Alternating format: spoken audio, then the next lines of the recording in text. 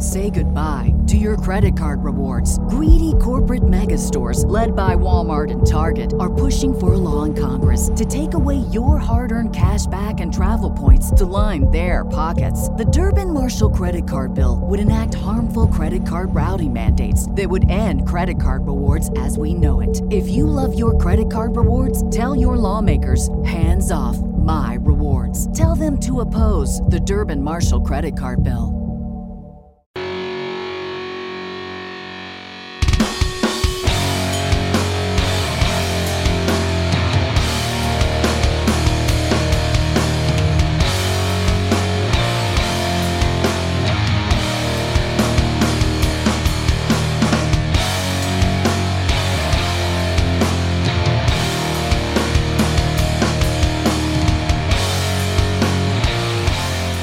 Hello and welcome to another edition of Turned Out a Punk. I'm your host, Damian Abraham. Once again, I'm bringing you a conversation with someone who grew up listening to punk, may or may not still be involved with punk, but had their life changed by the genre in a major way. And today on the show, not one, but two amazing guests from the Eric André Show, from the movie Bad Trip, and from the brand new book, Dumb Ideas.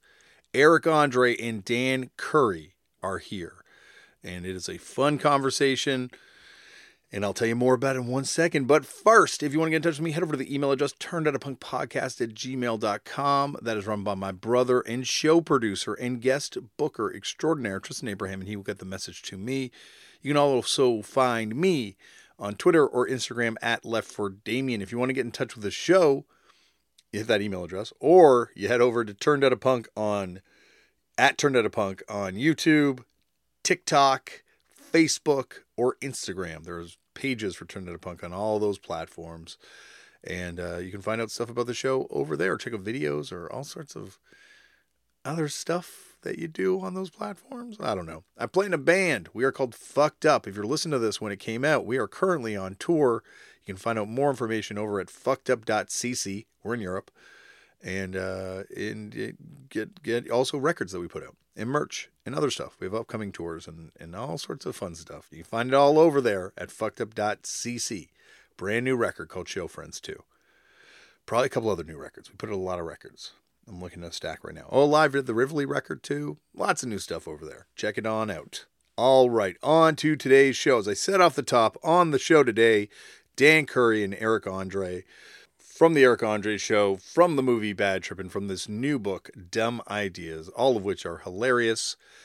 Dan is Eric's writing partner. They go way back when they met while talking about punk, as you'll find out about, or through punk, as you'll find out on this episode. Eric is someone I've wanted to have a sit-down conversation with for a long time, because as you'll hear on the show, first time I met him did not go very well. And the second time I met him did not go very well. And I assure him it was him the second time. I've had it verified from a bunch of other sources. It'll all make sense when you hear the episode. And that's it. I don't really want to go on too much because this is a very long episode. Eric is around for a bit, then has to run off and do Hollywood jet-setty things. But Dan sticks around to talk about the core and the hardcore and the punks. And I guess the core is the hardcore. Maybe it's the ska core. We talk a little bit about ska. No, I don't think we talk anything about ska. Anyway, so you're going to hear it all in 1 second. As I said before, though, this brand new hilarious book, Dumb Ideas, is in stores now. And it's a fantastic book. It's kind of, I guess the subtitle is A Behind-the-Scenes Expose on Making Pranks and Other Stupid Creative Endeavors, and How You Can Also Too. And it is kind of a how-to book on pulling pranks. So maybe a don't try this at home. A precursor should be thrown out there as well. And but it's a fantastically funny book and goes through the whole sort of history, and it's kind of a biography as well, and behind the scenes on the Eric André Show, and it's a fun book, fun read, and that is available, as I said, from Simon & Schuster everywhere as of now. So sit back, relax, and enjoy Eric André and Dan Curry on Turned Out a Punk. So we can cut out any. If you guys want to say private shit, well, now that we're on the record, don't worry, I can cut it out afterwards. Okay. I realize I was gonna read my journal out loud, but we'll save that. We'll save that for the Patreon. I am very excited to talk to both of you today because I got your book this afternoon, and it's Sick. fantastic. I've got 3 kids, so I was trying to get them out of the house. So I had to read 3 kids shit into the car, and then I'm reading the book at the same time. But fantastic book. Huge fan of your work. Eric and Dan and Eric, thank you for coming to Turn Down a Punk. No problem. 3 kids, that's no small feat. No, Dan and I were just talking about it though. Like Dan has 2, I have 0. Well, I've never even hugged a girl before. It changes everything, I'm sure Dan's bored you with this kind of shit before. I thought we were getting all the dad talk off. Yeah. There's a difference between 2 and 3, because 3, I know friends who had 3 kids and their faces changed. Like between 1 and 2 is one look, and then 3 is like, what have I done? I'm a number 3, so I get it. My cousin has 4. Could you imagine having 4 kids? No. That's wild. What is Nick Cannon thinking? What's going on in Nick Cannon's mind? He needs that operation. I learned about it from the Circle Jerks way back when. Vasectomy, it was preordained, but once we had 3, we're like, okay, we're going to cut this pipeline. Nice. Cut the pipe. I got to say, Dan, I'm very excited to meet you. Eric, I have met you twice before, both of which I would describe as 2 of the most embarrassing incidences of my life. No. First time was at Fuck Yeah Fest. I was on 2CI or 2CB or one of those researchy, chemically things. And I've done one of those before. And I never did it again. Yeah, exactly. And I got introduced to you, and I was convinced that you had been on my TV show in Canada. And so as I was being introduced to you, I kept insisting, no, we've met before. And was it Beckles? No. Beckles is a homie. I know Beckles. We're going to talk about Beckles. Don't worry. No, this was Eric. You had Octomom on your show. Yeah. One time I was at the airport with Beckles, and somebody went. This woman came up to us, and she was like, "Are y'all brothers?" And then she goes, "Oh no, wait a minute!" And she pointed to Beckles. She goes, "You're the dad," and she pointed to me and said, "You're the son."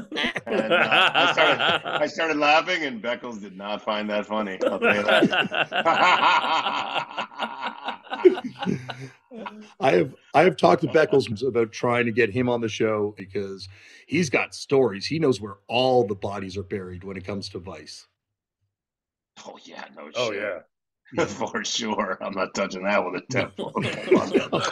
I'll let him lead the brigade on that. Absolutely. Machi. So you were on 2CI and like watching Octomom. You were like, "You've been on my show, man, I swear." Yeah. And then I met you again at a Vice party where I was rolling on like 5,000 milligrams of THC in Toronto, where I decided it would be, in my anxiety freak out moment, that it would be a great idea to try and explain to you that I was high on drugs last time I had met you. And as we're being led through a Skrillex set to the backstage area, I'm like coming up to you high out of my mind being like, "Hey, Eric, it's great to meet you again. Last time I met you, I was high on 2CI." And you were very good. Where was this? In Toronto at the Vice 20. Remember Skrillex played, A-Track played. You were there was Sarouche, and it was in a huge warehouse. I think you're thinking of Derek Beckles again. I'm definitely not. I swear to God. I don't remember any of that. This would have been about 12 years ago. In Toronto, I never saw Skrillex and A-Track in Toronto. Did you go to a Vice party at a crazy warehouse one time in Toronto? I don't remember. I don't think so. I swear this happened. I can call my brother as verification on this because he's like, "Don't do it, dude. Don't do it. Why are you doing this?" You might be thinking of Jussie Smollett from Empire. Yeah, it's probably Jussie Smollett. Not thinking of Jussie Smollett. Well, he's a man that faked a racial attack for a contract negotiation tactic. Oh my God, we have gone already way downhill on this show. I apologize to both of you. I've been a dad for 11 years, so I don't know what 2CI is. What is it? It's rare. You don't have to even be a. It's like a rare. It's like a deep rare drug. It's rare. It's rare as heck. I sold out straight edge at 30, so I don't drink, but I was very much into psychedelics and cannabis and all this kind of stuff. So it was a very exciting 30 to 35. You kept edge for 30 years? I did drugs when I was like 14 to like 16. Then boom. Then I went straight edge. I found the edge. There was no turning back. Except there was. Well, eventually, yeah. I realized like I'm so crazy. I'm on anti-anxiety pills. Like weed is definitely a much easier, more convenient solution. Which I've heard you talk shit about weed, Eric, and I wanted to talk to you about this as we completely forget about. Well, it increases my anxiety. Mhm. It doesn't hit me right. It makes all my insecurities come to the forefront and makes me feel depressed, and I don't like it. Are you a weed guy? It just doesn't mix with my brain chemistry. Yeah, I don't know. It must be a Northeast thing because I'm like you, Dan. I love the weed. Yeah, I mean, Most people do. Sometimes you can get to that paranoid mode. I didn't smoke weed for years because when it was illegal, you'd get it, and then you'd try some strain and some too much, and I would like get paranoid. And now that I know my dosage and like what strains I like, and they're helpful at the stores here, and I get what I want, and I can't imagine. I mean, I don't do it during the week anymore. Like I made a switch, and I'm trying not to drink at all, except Thanksgiving's coming, and I will. It doesn't hit me right. It makes me antisocial, and I like drugs that reduce my anxiety and make me more social, not increase my anxiety, make me antisocial. I found the opposite for me. Like I'm terrible anxiety issues, as you can clearly tell. But weed, I don't know. I find it much better than the anti-anxiety. I would say pills. I can't tell. You don't seem anxious. Well, that's the weed. I guess it's working. So, what were you taking for anti-anxiety? Benzodiazepine? I did Paxil, Wellbutrin, because SSRIs. Yes, SSRIs, and then I would also take Ativan, and did they help? Lorazepams, Xanax. Benzos and SSRIs. Would the SSRIs help? I don't know. Like I look back on it now, and I think it just made me really angry and really mean. Interesting. I took Wellbutrin to quit smoking cigarettes, and I quit smoking, but I became a completely different person. And I would wake up like super joyful, but like weird. I was like, I'm super happy. I'm like, why? And I was like questioning this like supreme happiness that I was having because it was like fake. It just felt like a fake happiness happening. Mm-hmm. And I sat because it wasn't because I don't think I should have been taking it, but they found a connection between Wellbutrin and quitting smoking. Like people who were taking Wellbutrin stopped smoking.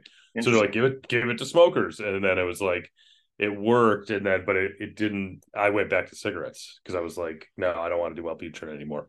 Because I didn't trust, it was like happy, but there was something off about it, And I had a brief try with Lexapro. It was like that. Like in the morning, I'd be like, "Hey, I got pep in my step, and I have to get up and go to work." And but I was like, I don't have trouble waking up or starting my day, so it felt like I was like, I don't know if this is reducing my anxiety, but it's like making me weird. Yeah, it's like a crunchy chemical happiness that it gives you. Yeah, I guess it's better than clinical depression. Yeah, like whatever works. Whatever works for people. I had crazy, not to get graphic, but I had sexual side effects from it, and that's why I went on the Wellbutrin from the Paxil and Prozac too. Just makes you not want to have sex in my case, and maybe that was better. I couldn't jizz on the Lexapro. I remember having sex with my girlfriend and just being like, "I'm sorry, I can't. There's no end. There's no end in sight, and I have to go to bed." SSRIs are like an orgasm killer. Like that's it's strange.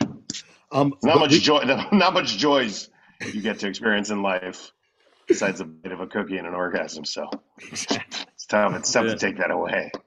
Well, before we lose every listener because we've swayed so much from the format, and because I want to talk to both of you about this shit so much, I'm going to pick a number in my head between 1 and 10, and I want each of you to pick the number to see who goes first. So I've got a number in my head.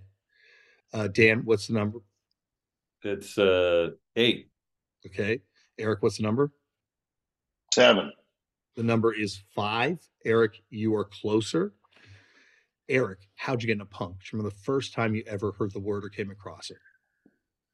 I think I got into Buttle Surfers first. My first crush was a punk rock girl, and then my friend, and then the very girl was like, that there's a song called the Punk Rock Girl. Dead Milkmen, and I was like, oh, I think I saw them on Beavis and Butthead. So it was a mix of Dead Milkmen and Butthole Surfers and Beavis and Butthead, and then I think trying to impress her, diving into punk and like all the freaks and geeks and weirdos and all the alternative programming type kids all hung out at this one square in Boca Raton, Florida, called the Square, and that's where a lot of music was traded and discussed. So yeah, I'd say Dead Kennedys, Dead Milkmen, Butthole Surfers. She was into the Exploited, but I didn't like Exploited. Subhumans, I loved. And also, when you first buy a guitar, the first thing you learn is a power chord, and the easiest thing to emulate is punk. It doesn't take any doesn't take a tremendous amount of virtuosic skill to get to a level of your like favorite songs. There are virtuoso punk players, but I think yeah, it might be the only place that doesn't privilege virtuosity, where it's just like get up and fucking do it and figure out how to do it later. Yeah. Like nowhere else are they happy when you do that. As an untrained person, you get up and try and perform it, but with punk, it can work.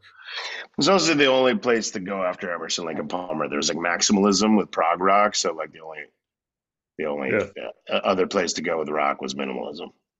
Mm-hmm. So that seems to be the trajectory with all the lifespan of all music genres. They start out like kind of primitive and crude and experimental, and then they kind of find their like first gen shape. Then they get more and more progressive until they're at this like maximalist state. Then the only way out is through minimalism. The only way home.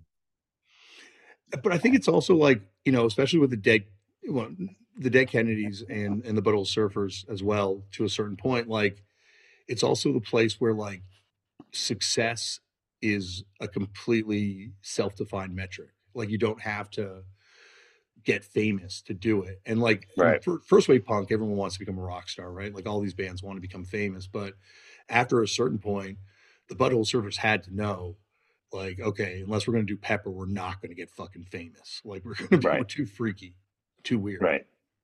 Yeah. Right. Yeah. Like, and in fact, a lot of those bands were like, being famous was a bad thing, and capitalism was a bad thing. So it's like, I also like responded to Dead Milkmen and Butthole Surfers and Dead Kennedys because they had a sense of humor. Yeah. And I thought that was like very important in art to have a sense of humor. Yeah, I think, and it's interesting too, because like when Dan, we start talking about the stuff that you're kind of, well, at least the stuff you've dropped in the book, it's almost like hardcore in the 90s gets more and more humorless and less like, Earth Crisis, who I think you even described as completely humorless. Yeah, they are. And it's fascinating how you have these like helixes going in punk at all different times, like the humor helix and like the serious helix and the art school helix versus the street rock and roll helix. And they're all kind of like intersecting together at different points, creating these bands. And, when they're out of line with each other, you get stuff that's way more funny and way more goofy. And when they're out of line the other way, you get Earth Crisis. Yeah. Yeah, the hardcore bands were fucking humorless. What's that one that we like, Dan? The Downset. Sex Kills. Sex Kills is a great song. One of the greatest. This is the second time today Downset's come up, and it's never come up until I was picking up my kids. I couldn't believe that song when it like blew my mind. I was like, this guy's like, I was like, surely you must be kidding. You could feel the frowns on the bass player's face while he's playing it. Like, that's right, we're not having sex. It's like, when do you? It's like primal. Like, when are you guys going to? Yeah, what are you talking about? They all have since recording that song.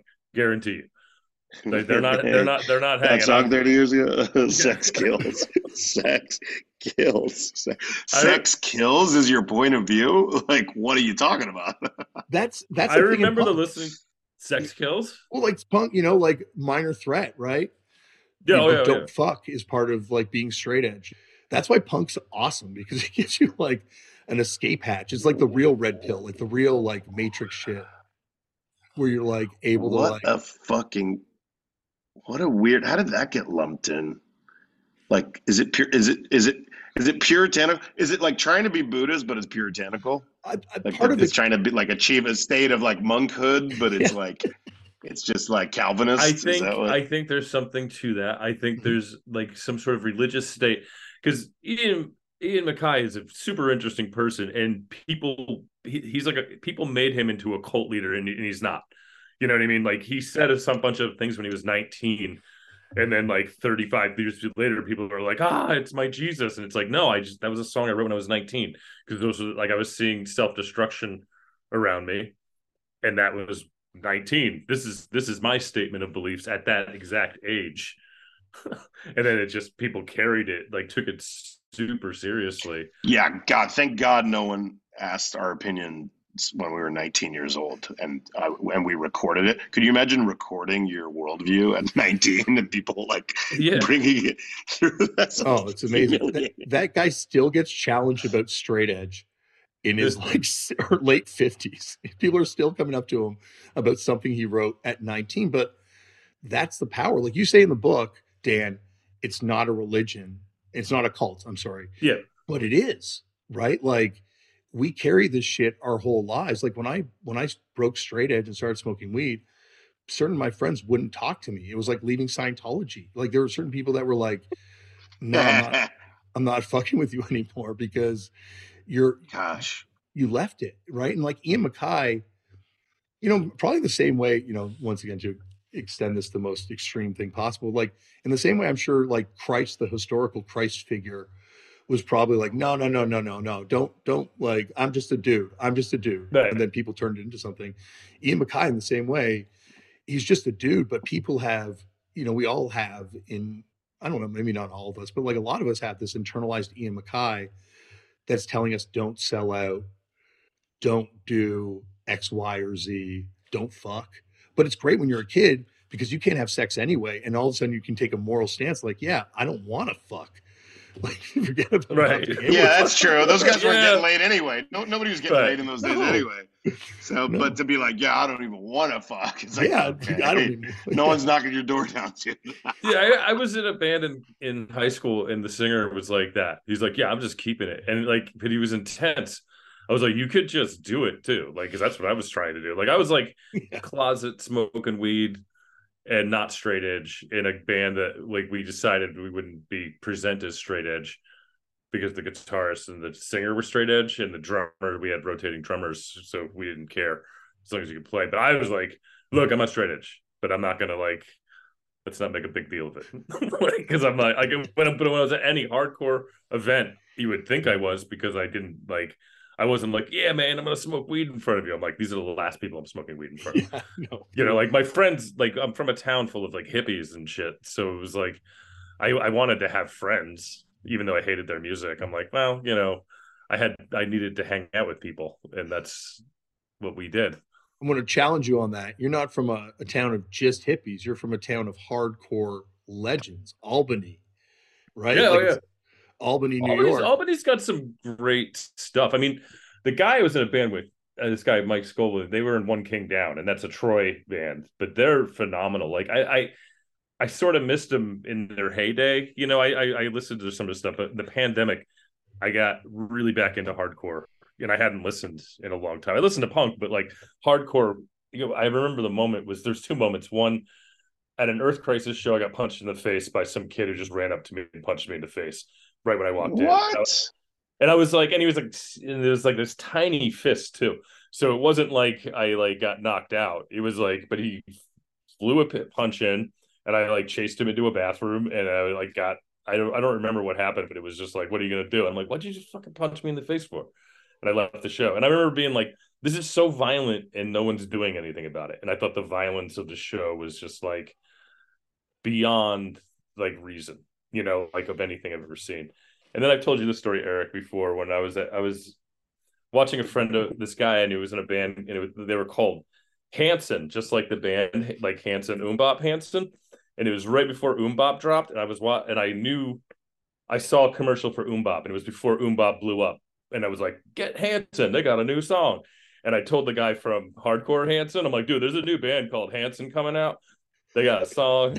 It's like Was he was pissed? dude, he was like, "No, there's not," and he like just denied. It was like denialism. Like, you're a hater. I'm like, "There's a band called Hanson. Like, all right. I think it's gonna be a thing because the song, it's like a bubblegum pop song, and they're like promoting the shit out of it. Like, remember flipping through channels?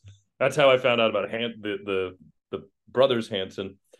But at the show itself, that same singer band sucked, and the guy kept preaching between every song, and he kept saying, "Outside these walls, people don't understand what's going on." And I remember I peeked out. It was like a matinee hardcore show, and I peeked out the window, and it was like a beautiful upstate New York spring day, and like young people were laughing and playing, and I'm like, outside the walls is better than here. Like, you're like the fucking you're just like this rotten bitter guy, like mad at the world, and like out there it's like, hey, let's fall in love. Like, people were like falling in love. It was such a beautiful day. Dude, what about the guy from Color Me Bad? They're like singing and dancing. The one big fat guy just comes out and he like pushes the guy off the stage. That's insane. I think the one guy was like, "Hey, you can't sing that part anymore. You're not hitting it." And so the guy sang the other guy's part. That's my story I made up in my head. And he's like, how dare you? But like, this is something that happens in hardcore and punk all the time, right? Like, people like will come to shows and punch someone from a band in the face because they talk shit in the fanzine, or oh my god, you know, it's like, it's the shit that like is normalized in punk and hardcore is so fucking weird. I remember they were opening for us in London, and he took a beer crate, and it's like a huge heavy beer crate, and just throws the beer crate into the crowd and just busts this kid's face wide open. Geez. And it's just like, holy fuck. That's just whole beer crate. There's no beer in it, but it's like one of those big fucking heavy ass beer crates. Maybe I'll bleep his name. Maybe there's some shit about that still. But it's fucking crazy. Like, this is just normal at hardcore shows to see someone do this kind of act of violence. But at a Color Me Bad show, someone gets pushed off the stage, it's like front page news. Yeah. Color Me Bad. I want to look that up. Color Me Bad fight. It blew my mind. What the hell was that? Well, you know, that guy's going to get some blood. It was in upstate New York. You know, it was in upstate New York. Oh, it was. A lot happens in upstate New York. That's that Earth Crisis energy. I'm on Syracuse.com/entertainment right now. It was in the Earth Crisis capital. It was in where Earth Crisis? Maybe he was feeling the energy of the Syracuse.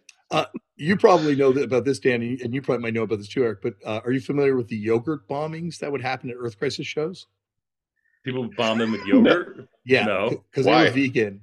There were multiple shows that people would bomb them with yogurt as a fuck you. And it was predominantly other vegans that would go to the store, buy yogurt, and bomb Earth Crisis because they were like not talking about veganism in the way then the way that these people felt that you should talk about veganism, in like a way that was pro-choice, or that was like it's like religious fundamentalism. It's like different sects of like a religious 100%. fundamentalism. It's like schisms. And so I know of 2 yogurt bombing incidences. One happened in Middlesex College in New Jersey, and it was thrown by the lead singer of Ink and Dagger, and beside him was Eric Wareheim, who at the time was playing bass in Ink and Dagger. And then there was another yogurt bombing that happened in Olympia, Washington, and it was some guy who was a vegan dude from a hardcore band, and beside him was Ben Gibbard. So there's a greatness in proximity to these yogurt bombings in both cases. Whoa. I can't imagine. Do you remember Soy Bomb? Yeah. Who's that playing? At the Bob Dylan show. He passed Soy Bomb. I looked him up one time. And no way. R.I.P. Yeah, he confused the hell out of Bob Dylan. It's actually a really great piece because you think Bob Dylan was like being conceptual for a minute and like soy bombs dancing around, and then you realize Bob Dylan's just like, "Hey man, I got a new song." He just like he tunes out. What was Soy Bomb all about? What was his? What was it? He was a performance artist. He's like, shit, Bob Dylan's here. Check out these dance moves. And he was just like, I don't think he was all about a lot. He was like, I'm a mystery. And he was like left it that way. He was like Soy Bomb. He was like pre-viral. He was like before like internet viral. There was just like Entertainment Tonight viral because you're like, Bob Dylan blew a gasket. He was like, huh? What? And he just like spaced out as Soy Bomb did his thing. And then Jarvis Cocker Soy did that Bomb is mysterious. What's that? Oh, that's sorry, I didn't mean to cut you off. No. Go ahead. I was going to say, and then like, didn't like Jarvis Cocker do it to Michael Jackson? Remember that where he like danced behind Michael Jackson during a Michael Jackson show and got thrown out of the award show? I don't know. I don't know. That was like definitely. It was like post Soy Bomb, kind of Jarvis Cocker. That's I guess sort of like the Mentos commercial where the kid, he wants to get into the rock show and he sneaks in as a crew member and then he comes out. Oh, that's a Foo Fighters video doing a Mentos commercial. But I think there was also a Mentos commercial like that too at some Probably. point. That's like the Mentos way. Like if you want something, you grab a Mentos and then disguise yourself and get in on the action directly. What are you watching, Eric? Soy Bomb is still alive. Oh, this just in. The plot thickens. I mean, I'm all over the place. That's a dream I had. It must have been a dream I had. I was like, a Soy Bomb alive? They're like, no, he passed. But he's still alive. Soy Bomb's alive. Dude, Soy Bomb's alive and well. Great. Michael Portnoy.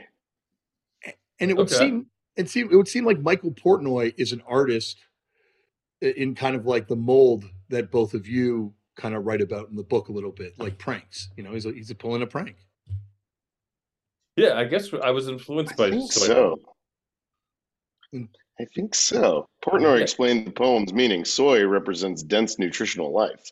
Bomb is obviously an explosive, destructive force. So Soy Bomb is what I think art should be. Dense, transformational, explosive life. That's great.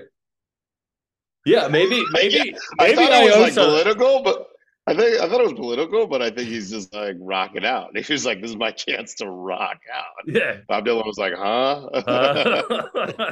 And soy is a dense nutritional value, and that's where he got it from. Okay. I don't know. It was some weird, benevolent. Not every art has to have a statement, right? Like it just be about expression. Yeah. Have you guys seen that Research Pranks video ever that Research did way back when? What's that? It's like sort of a history of art pranks and punk art pranks, I guess. Like Joe Coleman's in it.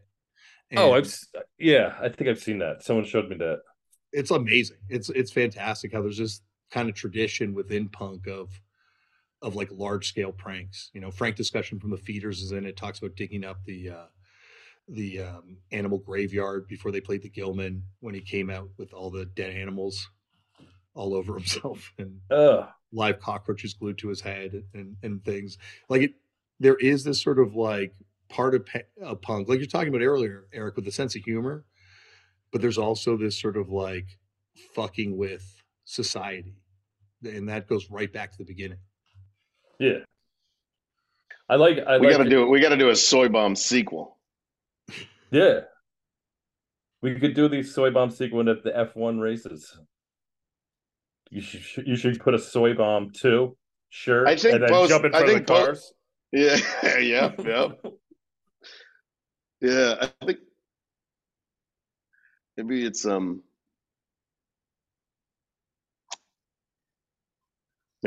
Tofu IED. Tofu IED. What's those things called? Tofu drone. Tofu drone. Yeah, there we go. It's like dense nutritional value in an ordnance system. Drone, modern. And bombs are old school. Drones. Tofu drone. Right. We could do a drone with tofu and like have tofu on it. When's Jeff Bezos gonna drop that dick pic? That's all I want to know.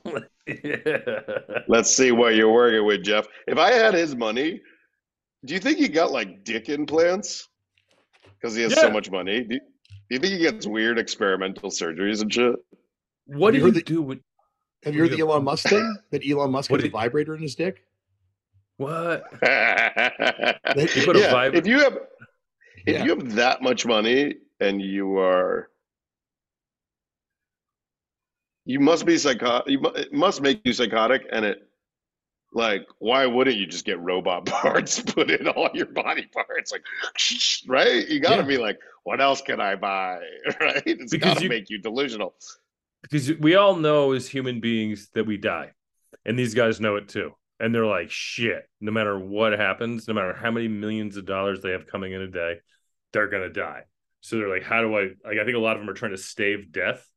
So yeah, they're into it. Like, but putting that true vibrator in the dick? I wouldn't do that. Allegedly, it's from but my friend Brace from a TrueAnon podcast talked all about it on the podcast. So it's not my information I'm bringing to light here for the first time, but allegedly. I don't think all the money in the world, I want to start chopping up my ding dong. That's like, I don't know. That's tough.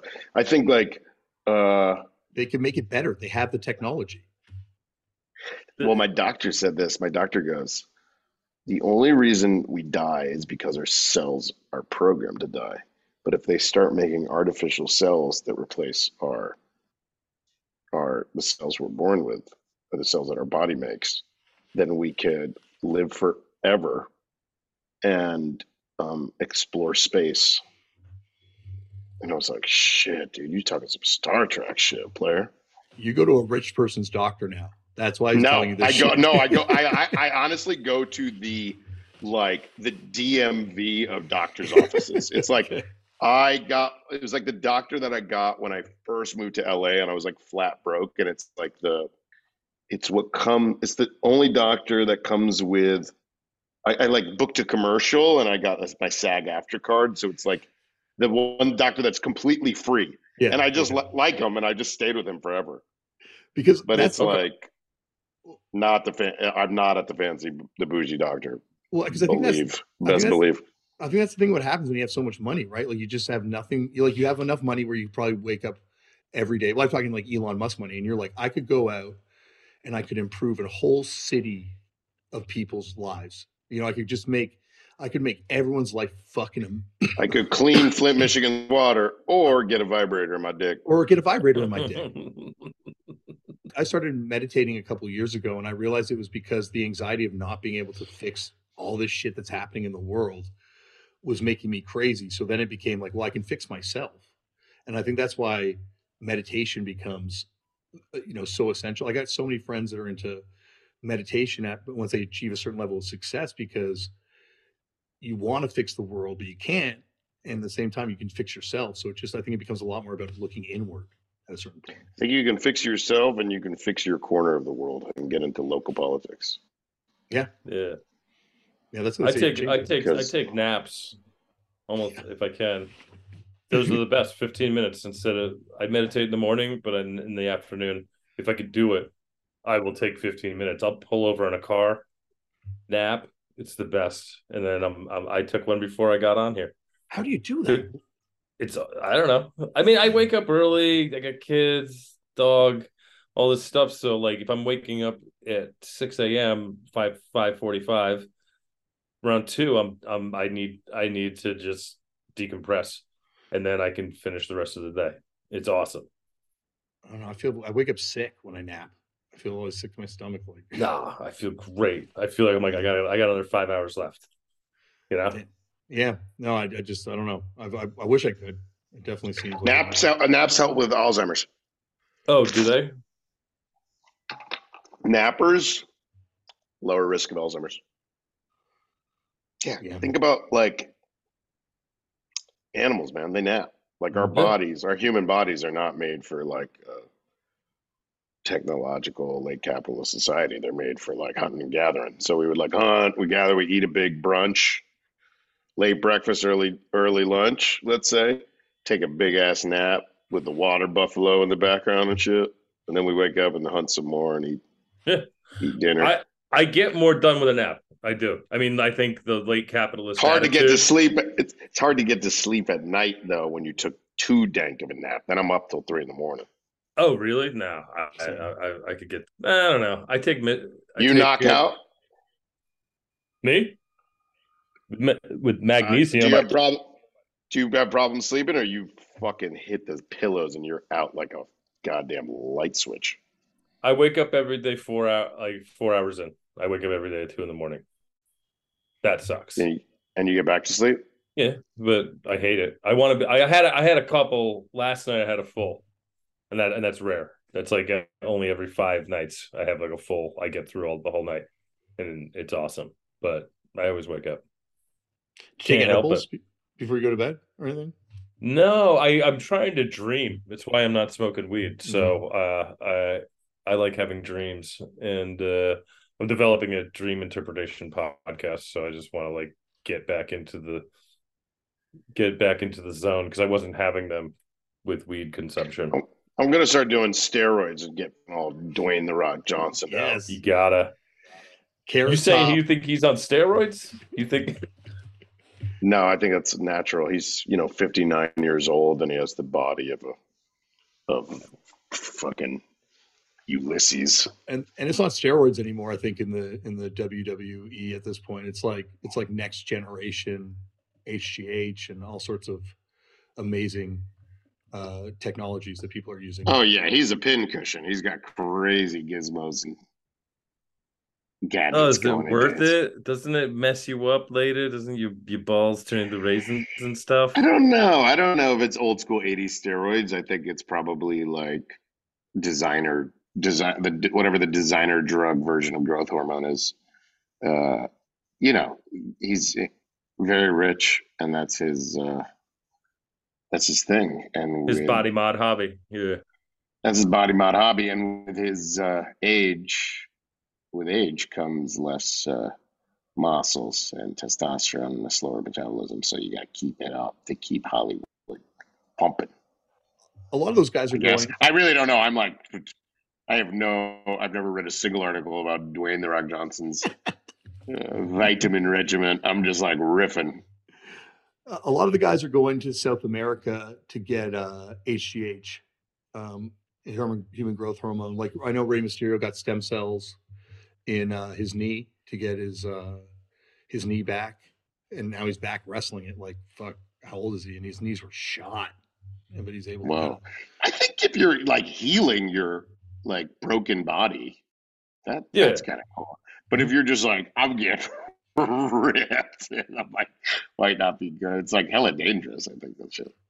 Well, like wrestling's like a Faustian deal too, where like everything you do shortens your lifespan, shortens your career. They say like the average bump in a ring is like a minor car crash, and that's how many times they do that, right? Yeah, I just did Chris Jericho's podcast earlier today, and they tear their bodies up. He told me he did like a ladder match, and he got thrown out of the ring onto a ladder, and it like broke his coccyx. And he's like, and I got through the rest of the match, based like just on adrenaline. But he's like, that was the worst pain I've ever dealt with, and they can't do anything. They can't put a cast on it, so you just have to like be in agony with like broken tailbone. Where's that? Like on his butt? It's the very end of your tailbone. Oh dang! He told me one time that he wrestled this thing and broke his arm. Right, like did a moonsault in practice and broke his arm. Went to the doctor, got a bunch of painkillers, had them set it. Goes back and does a match, and then pulls a blade job, but he's on all these crazy painkillers, so his blood is just water. And it's just, you can see the match on YouTube. It's everyone, the referee's covered in his blood. Like everyone's covered in his blood. There's one wrestler back in the 80s, he had hepatitis and he would like hit people in the head with a fork and he like bleed all over him and he gave a bunch of wrestlers hepatitis. Abdul the Butcher. Yeah. Abdul the Butcher. Yeah, he gave the wrestlers hepatitis. It's a real thing in wrestling, like deathmatch wrestling, especially where there's always blood. A lot of these guys don't get tested. In Japan, especially, there's no testing for a lot of these guys, and so it happens. It's like it's crazy too. Like deathmatch wrestling is, like I want to talk to you about this because like there's a type of comedy and a type of like art broadly termed, that wrestling falls under, especially deathmatch wrestling, where it's going to hurt. It's going to hurt potentially you. It might hurt the person that is in other people involved in the situation. And there's like a real cost to it. And you definitely see that with wrestling, right? Where like there's like so much risk and there's very little reward, and especially in the beginning, there's very little reward, I imagine, doing this sort of comedy too, or aggressive type of comedy, a new type of comedy. But there is like real cost to it. That's insane. These guys are insane. Ric Flair would take little razors and like slice his face up before matches. So when people would punch him, his face would like explode into like a blood geyser. What about Steve-O and all the shit Steve-O did, even before there was money involved, or Danger Aaron when he was just doing it for fun, right? Like it's crazy. There's old wrestlers that would like eat glass bottle for matches and shit. Still happens. Guys eat light bulbs, like fluorescent light bulb tubes. Yeah. Terry Funk would like do those like barbed wire matches on ECW. Did you ever real barbed wire? Did you ever meet that kid Darby Allin, he does stuff with like the Jackass guys a little bit? He's a current wrestler. Darby Allin, maybe sounds familiar. He paints half his face like Look a skull. him up. He named himself after Darby Crash and Gigi Allen. GG. And his main influence is Jackass on what he does. So he does unbelievable. Darby Allin. Crazy. Oh yeah, he looks like Baron Samedi. He looks cool. He looks like Machine Gun Kelly kind of. Yeah, he's straight edge, but like the shit he does to himself, like it's fucking. He's full edge. Doesn't have sex. No, he has no sex. sex. He has sex. I think the no sex thing is a very extreme stance to take, even in the straight edge community. No sex. And what does he have? Does he drink caffeine? I don't know. Actually, that's a good question. I think it's more like mind altering drugs. So I guess caffeine does alter your mind a little bit. Caffeine's a mind altering drug. I want to bring weed into it. I'm like, weed's natural. Why can't I be straight edge and just smoke weed? I was straight edge when I was taking anti-anxiety pills. But I mean, the majority of drugs are natural, right? No, not the majority of drugs. Psilocybin, weed, things that grow up from the ground are naturally, but ayahuasca, coffee, tea, mushrooms, bufo various, toad venom. But there's 8,000 other drugs that are synthesized that they just make. They're like, hey, let's make it. Yeah. So most drugs are like that are available. Yeah, but they're getting this. They're synthesizing it based off nature. It used to be just from plants. Yeah, but it feels different. Chamomile, catnip. It's not really different. Amanita muscaria. But like acid feels different than mushrooms. It's got that chemical. Yeah, but crunch. Acid is from a bread mold. Acid is ergot bread mold. It's from bread. It's a mold from bread. That's how they isolated it. It's just isolated. Yeah. So a lot of drugs that are chemicals are based on something from nature that they just like extracted like mescalines from peyote, acids from ergot mold, benzodiazepines. Xanax works exactly the same way as alcohol, which is fermented fruit juice or barley or grains. I think it's like a drug though that you can just pull from the earth. Like ayahuasca, I think you have to do a process, right? There's an extraction process. DMT, certainly there's extraction processes. Well, DMT is the active ingredient in ayahuasca and bufo various toad venom. Toad venom is just the venom of the toad's legs, and ayahuasca is a root. It's like a tea. It's like a tea that they make. It's like a root and leaves, and they put it in water, and they just kind of like brew a batch. It's like a stew. So it's not that much of a process. It's just like a soup. You smoke that toad venom though, right? Smoke the toad venom. But you've smoked it, right? I have, yeah. Have you done DMT? Is it the same as DMT? Does it feel the same, or is it? I've hit a DMT vape pen at our last couple of Eric André show rap parties. We were hitting it, right? Yeah, season 5. I think I hit it with you. Around. But I never like ripped it because it tasted like melted plastic toys. Yeah, tires. It was gross. Yeah, but the tasted like the water in a super soaker. Yeah, totally. Worse. It tasted like I was smoking weed out of a Dasani bottle. But toad venom got like I've never been more high in my entire life. And it's how long does it last? Is it like just as short as DMT, or is it more like ayahuasca? 10 minutes. 10 minutes. That's what I loved about DMT. Ayahuasca only lasted like 4 hours for me. I wasn't taking heroic doses, but Did you vomit? I didn't vomit. No. I had other purges, but not a vomit. You shit your pants?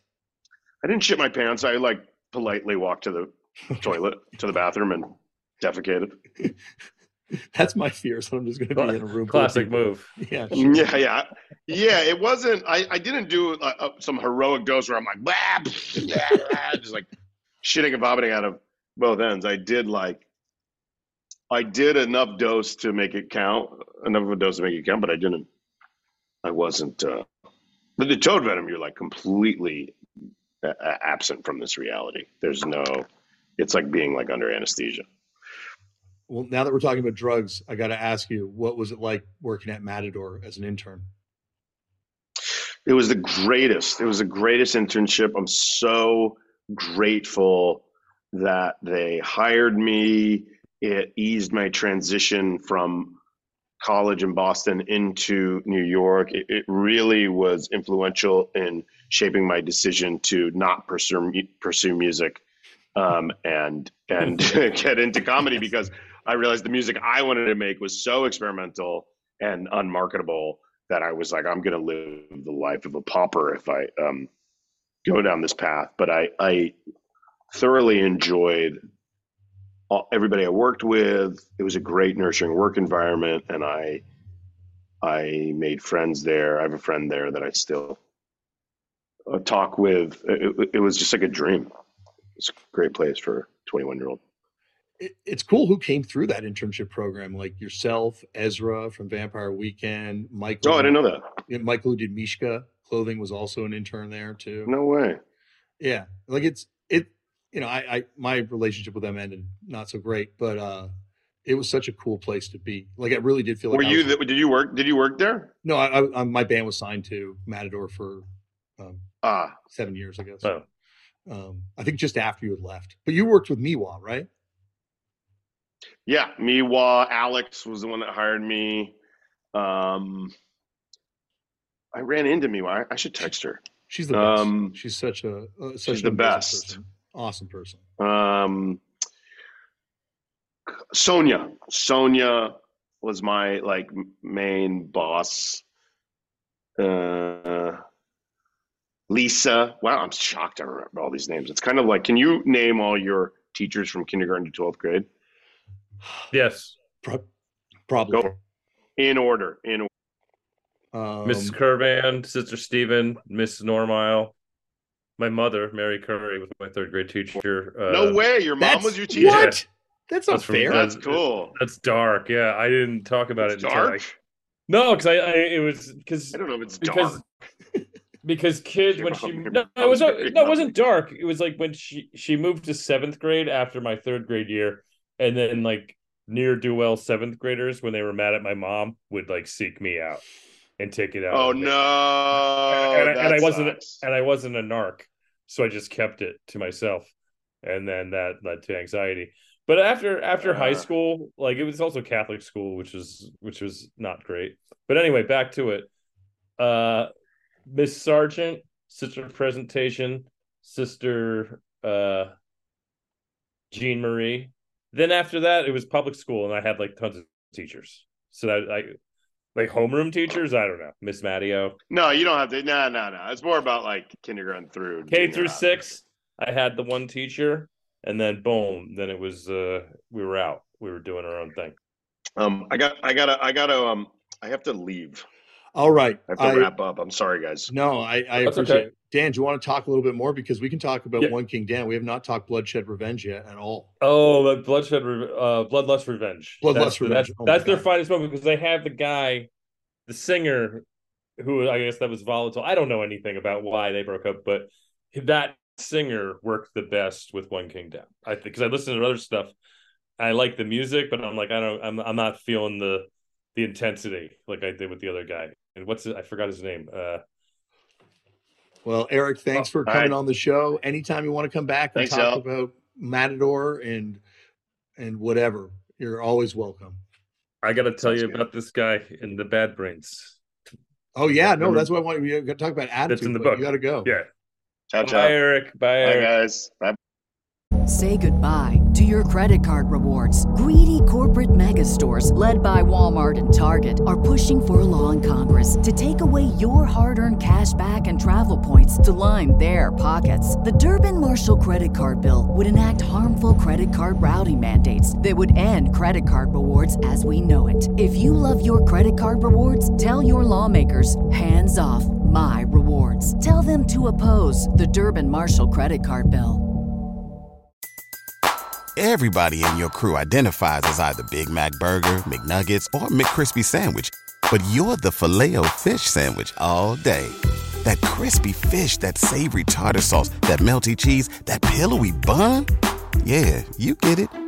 Every time. And if you love the Filet-O-Fish, right now you can catch two of the classics you love for just $6. Limited time only. Price and participation may vary. Cannot be combined with any other offer. Single item at regular price. Ba-da-ba-ba-ba.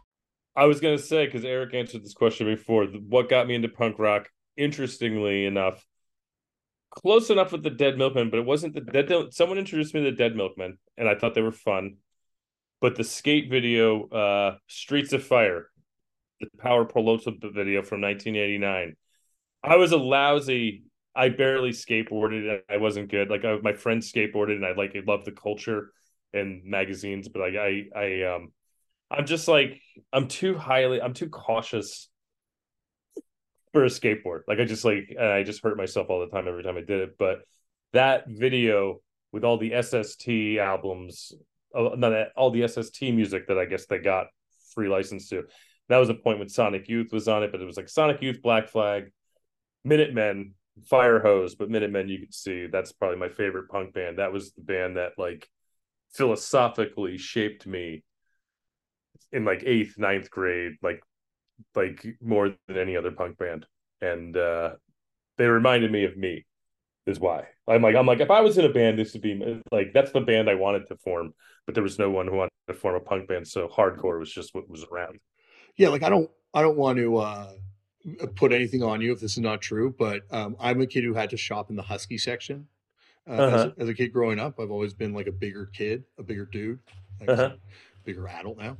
But because of that, skateboarding same way for me. I was like, I love skateboarding. I would hang around, I'd try it, I could get on there, but like I couldn't do it in the way that other kids did. And by the same token, when I saw Mike Watt and D Boone, and I'm like, oh, big dude's fucking doing it.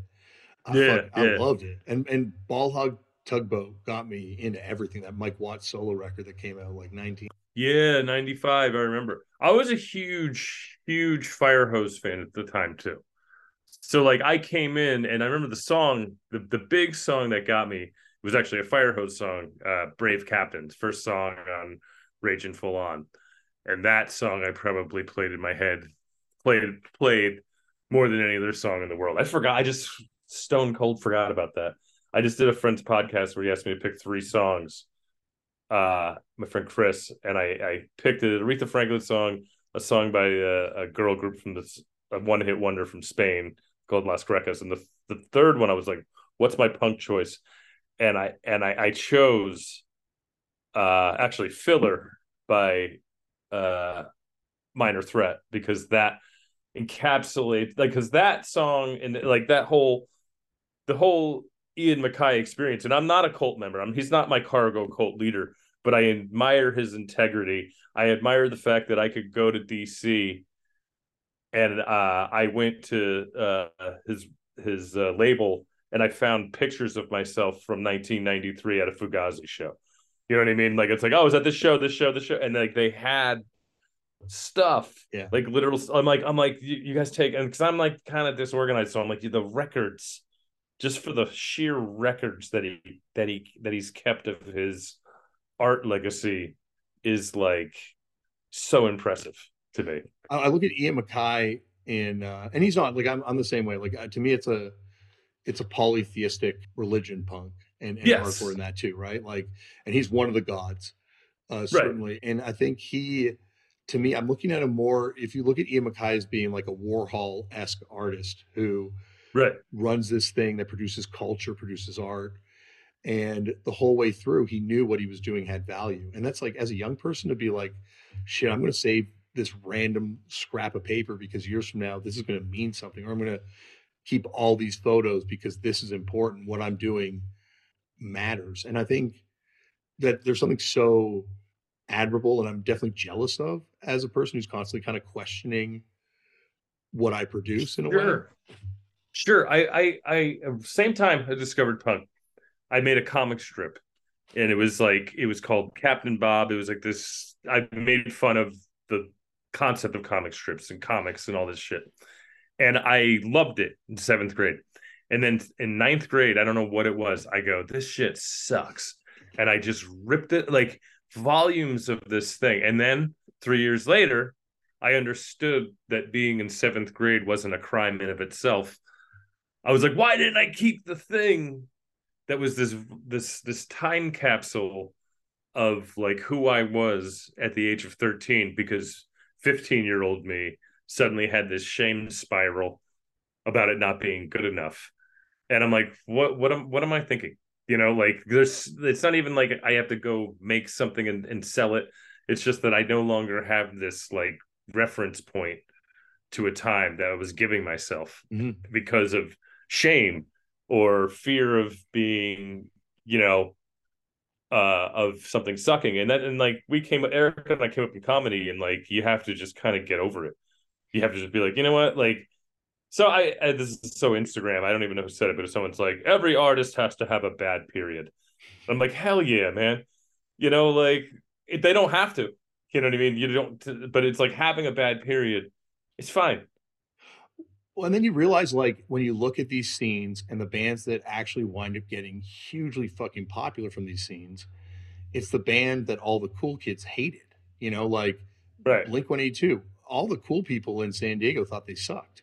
Like that's, Right. and they'll even admit that. Or like Nirvana, like talking to Doug Marsh from Built to Spill, or Nate from Foo Fighters, who was in like Brotherhood back then. Like all the kids that were like hardcore kids, they were like, oh, that band just sounds like Led Zeppelin. They suck. And like paid them no mind. Yet these are the bands that wind up becoming huge because, maybe the cool kids don't have all the answers, and maybe we shouldn't worry about what the cool kids think. Yeah. Yeah. And Cool Kids also is a cult of who, depending on what cool you have and like what. And I don't know what, because even like I've been thinking about it a lot lately, because I'm like, I got into this thing, punk rock, and I never made a lot of it. I just was inspired by it, and I was a listener, and I was interesting, and my parents were Catholic, religious, and I full rejected religion from a very early age. Like I paid lip service for the sake of peace in the house, but I never, because I have like people who ask me about it. They're like, how come you don't ever go to church? And I'm like, because when I was 18, I didn't legally feel I needed to, and I just stopped doing it because it was a thing I did to make my parents not flip out about it. And with punk rock, that became, it took me years to realize this, but that was my religion. That was the thing that took me in. And initially I was very like, punk rock was also, I learned about politics that way. I was like, well, I didn't know why Ronald Reagan sucked when I was 12. 13, I understood, because I was like, you know what I mean? I was like, aren't they all just old, boring men? You know what I mean? Like that's how I looked at anybody in politician as it was presented to me in like a news format. And then I was like, oh, there are bigger things at stake in my country, like learning just, not patriotism is branding. Anyway, you know what I mean? You're Canadian though. But we have it up here. We're yeah. No, I'm just saying I like Canadians because you see Beckles I worked with him on a few things, and I kind of saw that kind of reaction to America, which is like when I was younger, I used to watch SCTV like way better than Saturday Night Live, because I was like, oh, you're making fun of America in a non like nostalgic way. You're just sort of like, oh, those are the people to the South doing ding dong things, and I'm like, yes, that's us. You have us better than we don't have self-awareness in this country. We start, I guess we do. I don't know. It's a lot of choices here in America, but it's so I think from Canada, because like you're defined by being not American and not, I'm saying this as like a settler white person, but like, you define yourself as like, I'm not yeah. American and I'm not British. My parents left England. My dad left England and my grandparents left Scotland on my mom's side because they didn't want to be there, kind of rejected that culture in a way almost, and like came to Canada. So like, what is Canadian? Like, it's like kind of England, kind of American, but you got to not be either. So you have to like constantly be like, I guess that's a critical thing. Like, that's why I think there's so much great Kids in the Hall or Yeah. Nathan Fielder or like all these sorts of like interesting comedians come out of Canada because they can play American, but they have this weird view of American society. But we also love it. Like, we can't, like, you don't fucking achieve shit in Canada until you achieve anything in America. The Tragically Hip are Bruce Springsteen. They're ginormous, but they would go to America and they play like to 400 people, all Canadians or friends of Canadians that would be going to see them in the US. And so it never felt like they were a big, huge band in the way that Drake feels like. Oh, Drake is Right. fucking enormous. Like, he's Drake worldwide. transcends it. Americans like him. That's got to make him cool. Yeah. Well, I mean, being from upstate New York, I used to watch Degrassi Junior High, and I didn't pick up that they were Canadian. Because I was like, they're just like, it looks like where I'm from. Yeah. But then like something's off. And like I was always like, something's off. And you know what it was? It was chickenism, just like our like 80s. Like the flag was like Reagan 80s was like that was fetishized. And like and I guess like and that's my early stages. So I just was used to this like ultra patriotism, like take down the Soviet Union. We're gonna win at the Olympics. Here's some McDonald's cards. I remember 1984, they gave McDonald's was giving out. It's funny. I used to eat McDonald's when I was a kid. I touched it, but it's like these scratch off cards for the Olympics, and then the Soviet Union boycotted, and then we ended up getting like McDonald's lost like billions of dollars because they were like expecting the Soviets to do something. Yeah. But it was like every American gold, you get a Big Mac. And it was I don't know why I just mentioned that out of the blue. Because I'm just thinking my American childhood was America at its peak, like 1984. It was a reverse 1984. But ever since that was the last year where kind of you could have that much of like a right wing thing be so mainstream. And like punk rock was presented as this thing like, if you're on a subway and you see people with spiky hair, look out. Like punks became in the 80s what they couldn't, like, because they used to, they'd use minorities in the 70s in like action movies to be like, that's who you're after. They're like, we can't do that anymore. So now punks in the 80s, so even my early idea of what a punk was so off because it was fed to me from like these slicked out news programs that it's this horde of like nihilistic Sid Vicious's. And it wasn't until I heard like Minutemen and like the SST band, so I was like, oh no, it's this other thing that nobody that these idiots don't get. Well, yeah, you look at the presentation on Chips or Quincy and those like infamous punk episodes that they did where like punks are rapists and murderers, and certainly there are terrible punk people, as we both know, but there's also this amazing culture that like empowers kids and tells you can make art and you can do whatever you want and you can make your own reality, and all the kids at school that are cool are bullshit, and it's cool not to have sex and it's cool not to be famous. Whoa. I was with all of them. I play lip service to all of it except that one. When I was younger, I was like, I'm not saving it. Like I'm like there was never a moment like maybe to my mom, I'm like, oh yeah, you know me. But I'm like, no.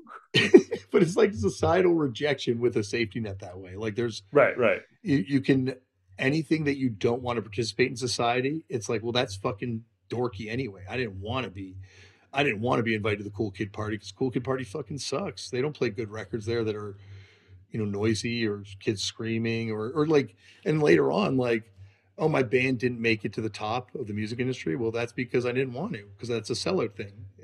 Success makes me a sellout. So I will run away from it, even though secretly I'd love to be able to make a shit ton of money and play stadiums and have people respond to my music like that. Yeah, like success is like for people. I've seen it happen because coming up in stand up, I watched a lot of people become something, go from like Hannibal. I remember when he first came from New York. I don't think he had money. I mean, he probably had some money, but like I don't think he had a place to stay. He was like a funny dude who came in from Chicago and made his way pretty quick, and he was incredible. Like he came and made a huge splash in the scene. And he fucked up 12-hour show we did. And when we did a 12-hour show for the release of our second record, our friend was like, hey, my buddy in New York does stand up and he wants to come and do a set. And then it was, the guy was hilarious.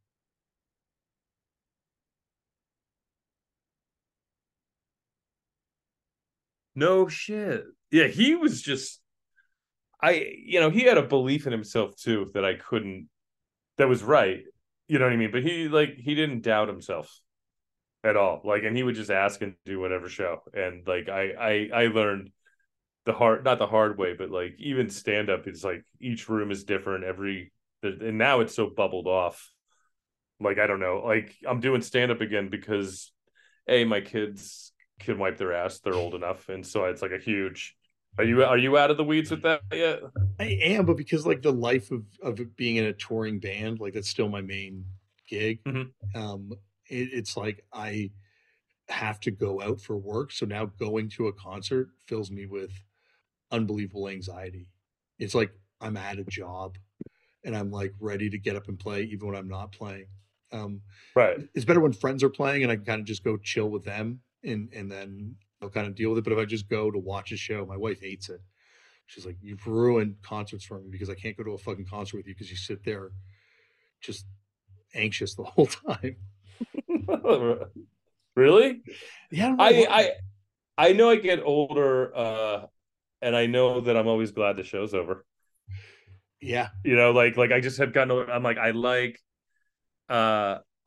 how shows like end. Like my friend, I have this buddy, Vince Averill. It's Eric's buddy too. This guy, Vince Averill, and he's in a band called Cross Control, a hardcore band. But you act like I don't know who Vince is. Oh, you know Vince, wrestling podcaster extraordinaire. Oh yeah. A friend of my mutual friend, or married to Georgia, who's been on the podcast as well. Oh, okay. Okay. And also did an incredible hardcore label back in the day and put out the Automatic 7-inch from Louisville. Yeah, that's a famous thing. Yeah, I met him.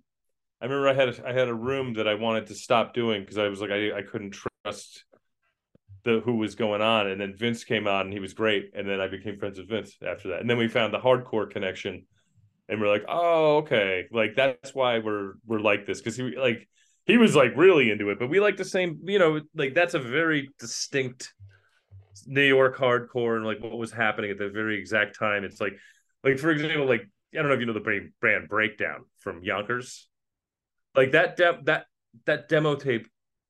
Of all live performances I've ever seen in anything in my life, I put Thompson Square Park. No, I didn't see him at Thompson Square Park. I was upstate. They came upstate and played the South Troy Community Center. I was 15 years old or 16, and I'll tell you, that was my favorite show I've ever seen. Rock and roll, any genre, the whole bag of rock and roll of anything beyond punk, beyond hardcore. It was the greatest show I ever saw. I've been chasing that experience ever since. But I forgot the point of Vince. Vince and I go to he's friends with Arthur from Gorilla Biscuits. So whenever there's like that package tour, they go around. But what's nice kind of about like some of the bigger older bands, they'll still put a bunch of new stuff on the show. Like I like going to shows where it's like, oh, this is a festival and there's like 7 bands I've never heard of. And I go, but it's like right when the Gorilla Biscuits are on, I'm almost ready to go. I'm like, thank God they only have an album and a half. And I'm like, and then we're like, that was great. Time to go. Yeah. I'm just tired. Well, Oh, go ahead. Breakdown was my first hardcore band. Our first show was opening for Breakdown on the Breakdown reunion. And Oh, nice. like you're saying, Jeff Perlin, one of the greatest front people ever. Like, Yeah. Breakdown live in Thompson Square Park. That video is probably my favorite piece of cinema ever made. And, you know, it's my favorite documentary. It's so funny that you mentioned that, because now I know what you're talking about. Because I wasn't at live at Thompson Square Park, but I've seen that video, and is that like on YouTube? Yes, I have to watch that. It's because amazing. I the amount of times, I don't know how many hardcore shows I went to when I was younger, and how many times I tell people, I'm like, that Negative Land, like the performance art band from San Francisco, not band, but you saw Negative Land? I saw Negative Land at the Wetlands in 99 or 2000, and that exploded my mind. That's the number one thing I've ever seen. It was the Christianity is Stupid tour. Oh, that's awesome. The name of a tour that I've had people want to punch me in the face for just saying. I've been like, oh, I saw my Christianity is Stupid tour. I remember this girl came, she was like, what did you just say? Like, I was like, at a party, I was like, I saw Negative Land at the Christianity is Stupid. So she was like, if someone ever said that to me, I'd punch him. And I'm like, that's not even Christian. No. Jesus would be like, you're stupid. He'd be like, okay, on to the next town. That's what I'm saying. Turn the other cheek. Jesus is just like Ian MacKay when it comes to that violence. Yeah. I didn't want this shit. I don't want this shit. He's not starting violence. No. Do it in my name. But yeah, but Vince and I go to these shows. And we are I was gonna say this earlier in the podcast. So there was the California Takeover show that came back out here in 2020, right before the pandemic, and it was Earth Crisis. Snapcase opened up, who I love, and the Buffalo Snapcase, and then from here, there's only one truth. There's only Strife. Oh, from California, yeah, absolutely. Strife from, but they had a very New York upstate. Their sound is very like steeped in like New Yorkness. I felt they were fast. Like, I think that was the other thing. Like, at the time, everything was so groovy and slow. Right. And they were doing like kind of like, you know, that fast, like you're saying, New York, American hardcore. Yeah. Youth Crew Informed, kind of like the gallopy kind of thing. And like that's what I was a fan of all of them, obviously, but Strife I loved because they were fast. But we went to that show, and then the pandemic was, I think, 2 weeks later. And if I didn't go to that show, and that show saved me, because then I was like stuck in my house with like kind of rediscovering Earth Crisis, because I had an Earth Crisis anger because I got punched in the face, and I was like, they don't even care that people are getting injured. And this is like 1995, but I remember being so like, I finally hit that violence, I don't like it point. But what I realized, I told Vince, I go, you know what's great about these shows? As an adult, I just sit in the back. When I was younger, I was like out, like in it, doing it, and it would give me, and I enjoyed it, but it also stressed me the hell out. And now I never understood why people would go to the shows and stand in the back. And I'm like, now I do. I'm a guy who stands in the back, and I love it. And it's just because I don't have the aggression anymore. And I don't also, not in the face. That's my middle name. No. Dan, not in the face, Curry. Well, I think that's the thing about punk and hardcore that's amazing, is that like, as much as there's these legacy acts and legacy tours and you never leave it, there's also this idea that eventually it's not yours. And there's like a new scene, and those kids are going to be the new bands, and they're going to interact with this culture differently, and it's going to be scary, and it's going to be weird for you, but that's the reality. In the same way it was scary and weird when we kind of took it over from the generation before. Yes. You know? Yeah, and it seems so quaint, but I realized, I'm like, oh yeah, there was people doing this for 13, 14 years when I popped in. And it seemed that was like 30 years ago. So it's like, it's been a minute. And I think that's why it survives too, because it never gets bogged down by one generation. Like, it's almost like you ascend to a certain status, you ascend to a certain age, and it's just like DIY. And what we're talking about is like I think you were kind of talking about with Vince, a certain type of punk and hardcore where it's deep, you know, it's DIY shows, it's Ebullition records, it's Earth Crisis. It's like all these worlds interacting, right? But like at a certain point, that world just cuts you off from punk, and punk becomes this. It remains this kind of pure thing that's just for the kids that are in Yeah, it. absolutely. That reminds me, when I met Eric, we were doing stand up, and this is in the book, I believe. I wrote a chapter about our Golden Sunshine, who's our hair and makeup person, who Yes. is that but we made a connection because of punk, but it made me remember like the true reason. Like now, I met Eric, and we both did stand up, and we got along, and we philosophically agree, which is always a good thing, on the state on God and government. Yeah. Is like often like when I find people, if you're generally with me with God and government, we're good, and like that, have a good attitude about it. But we used to do stand up, and then there was at not Arlene's Grocery, the Arlene's Grocery later on, but before that there was a place called the Continental in Astor Place in New York City, and they had punk rock metal karaoke. And one time we went with a bunch of comics, and I knew like 7 of them left immediately. And they had a live band, a karaoke list, a host, and then you would come up and do a punk song. And I went up, I'll never forget it, because I did Bullet by Misfits, and I never really thought of the lyrics until I was reading them. Yeah. And I was like, and it's been a minute, I was like, oh man, as I was like reading the lyrics, I was like, oh, this is like this Jackie O Kennedy jacking off, sucking fuck. It's like it's really raw and nasty. And Glenn Danzig's kind of a dick. I mean, I can't help but like him, but I'm also like, he's a bit much for me. He's definitely not no sex. He's definitely not part of that spot. He's not a no sex guy. No. Ian MacKaye used to rag on the Misfits too, like for being not genuine. And I'm like, oh, I love it. Like one time I went to Lodi to meet my sister just because that's where the Misfits were from. I was like, because it was like a kind of an equidistant point. I was like, Lodi, let's go there. That's where they're from. That's where the Misfits are from. And nobody cared. And like, there was nothing to it. We went to a Japanese restaurant. But what happened was we went to the punk rock metal karaoke. I did Bullet, and everyone else left. And then Eric came up and did Attitude by Bad Brains. And I take that moment, core memory. I barely knew him. I was like, all right, this guy's good. Like, like both as a talent, because he freaking nailed it, the performance, but also the taste.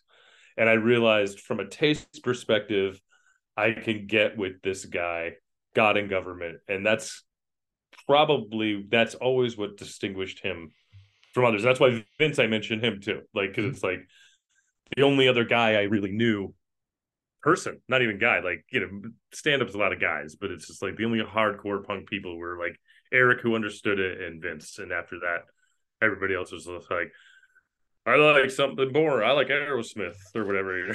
Like, oh, great. Like if you're cool. if you're from like a certain like socioeconomic background where like punk would have been something that was accessible to you, I don't trust you if you weren't into it. Like if you didn't find like, and I'm not saying you have to be into what I'm into. You can be in anything, like Promise Ring to like Bikini Kill to Fugazi, like anything. Right. But if you didn't look at the shit that was being given to you and be like, nah, there's got to be something else out there. I find it weird, like hip hop too. If you were involved in hip hop, also that's something where like you also like, actively were like making your own culture, creating your culture and involved in something. But like the kids that, like you're saying, just like liked Aerosmith, like Aerosmith's great, but like nothing to build your identity around. Yeah, no, I know. I think, and specifically where I'm from is pretty normcore. And then, you got the Aerosmith, and Nirvana broke when I was in high school. So everyone liked Pearl Jam, which was also boring. I'm not mad at Pearl Jam, but I'm just like, this is Pearl Jam's Pearl Jam. Mm-hmm. And then the first layer of counterculture was Grateful Dead. And that, to me, I was not into. I was like, this is not my subcult. And to me, now I realize much later, I've actually discussed it with some friends that I'm still friends with that understand punk and we're into it. And like, would go to Fugazi shows with me. It's like at that time, I thought that choice, and I still do, was a soft choice. It was like what you're supposed to do as sort of a white person who doesn't want to play football anymore. You could just go. You could become a deadhead, and it wasn't. And to me, it was always a stutter step. And I remember how many deadheads then became born again Christians, and amongst deadheads, they were like, how could this be? And to me, I'm like, that's a lateral pass. Mm-hmm. Like, I'm like, it's like, I'm not, I don't even, I'm nice to this person now. I'm nice to them now because they're still into something I'm not into. Yeah. 100%. So yeah. I don't see the difference. So like, yeah, I get that, because it's like, if you weren't absorbing this and you weren't like understanding that you could do something beyond, and then like, and I also realized this about the Dead. I'm like, this is just boomers marketing you. Yeah. Like, it's another boomer marketing. Like, we already did it, and it was already done perfectly. So let's keep selling you this same thing over and over. And that to me is actually the religion and the cult, the Grateful Dead, because Yeah. like what, like you're not making your own art. Like punk is great because like it's like here's this religion, and then it's like, well, go make your own cult, like go Right. do your own shit with it. Grateful Dead, it's just like you're worshiping this band, and they're on stage. You're once again doing the tithing. You're like going on these pilgrimages to see them, but it's like you're saying, it's just someone else's culture that they're forcing on you in the '90s. Like, no, this is still cool. This is still cool, guys. Come on. Yeah, and to some people it was, but to me it reminds me of like, it gave me an empty feeling, and I think that's where it is. It's like there was no encouragement outside of that mold that the Dead were. It's like, well, there's a guy named Jerry, if you like, he looks like Santa Claus, and there's a guy named Bob, and also punk made fun of Grateful Dead, which also, like, because I knew sometimes when someone else, like, I'll something will not hit me right. Like, no offense to Family Guy, but I was like, I saw a couple Family Guy episodes. I was like, I'm not into it. And then South Park did this thing called Cartoon Wars, where they like savaged Family Guy. And then for a minute, I was with him, and I'm still in, but I'm like, oh, now I know why I don't like him. You like kind of spoon fed me from a cartoonist perspective and a writing perspective. I'm like, why this show isn't good. And it's very catty, but sometimes someone else will bring that, like punk brought that out with me in the Dead, where I was like, I felt like that was sort of, the Dead Milkmen made fun of the Grateful Dead. Yeah. And Teen Idols too. Ian MacKaye. Teen right? Idols, yeah. That's right. There's a yeah, like, but then it's funny because like the Grateful Dead, and this is like I hated them. I fucking had no time for it as a kid. And then as an adult, once I started smoking weed, go figure, I was like, well, like, maybe these two Jerry Garcia solo records aren't terrible. And then I, listened to the first Grateful Dead record, and then I had to stop because everything else is unlistenable.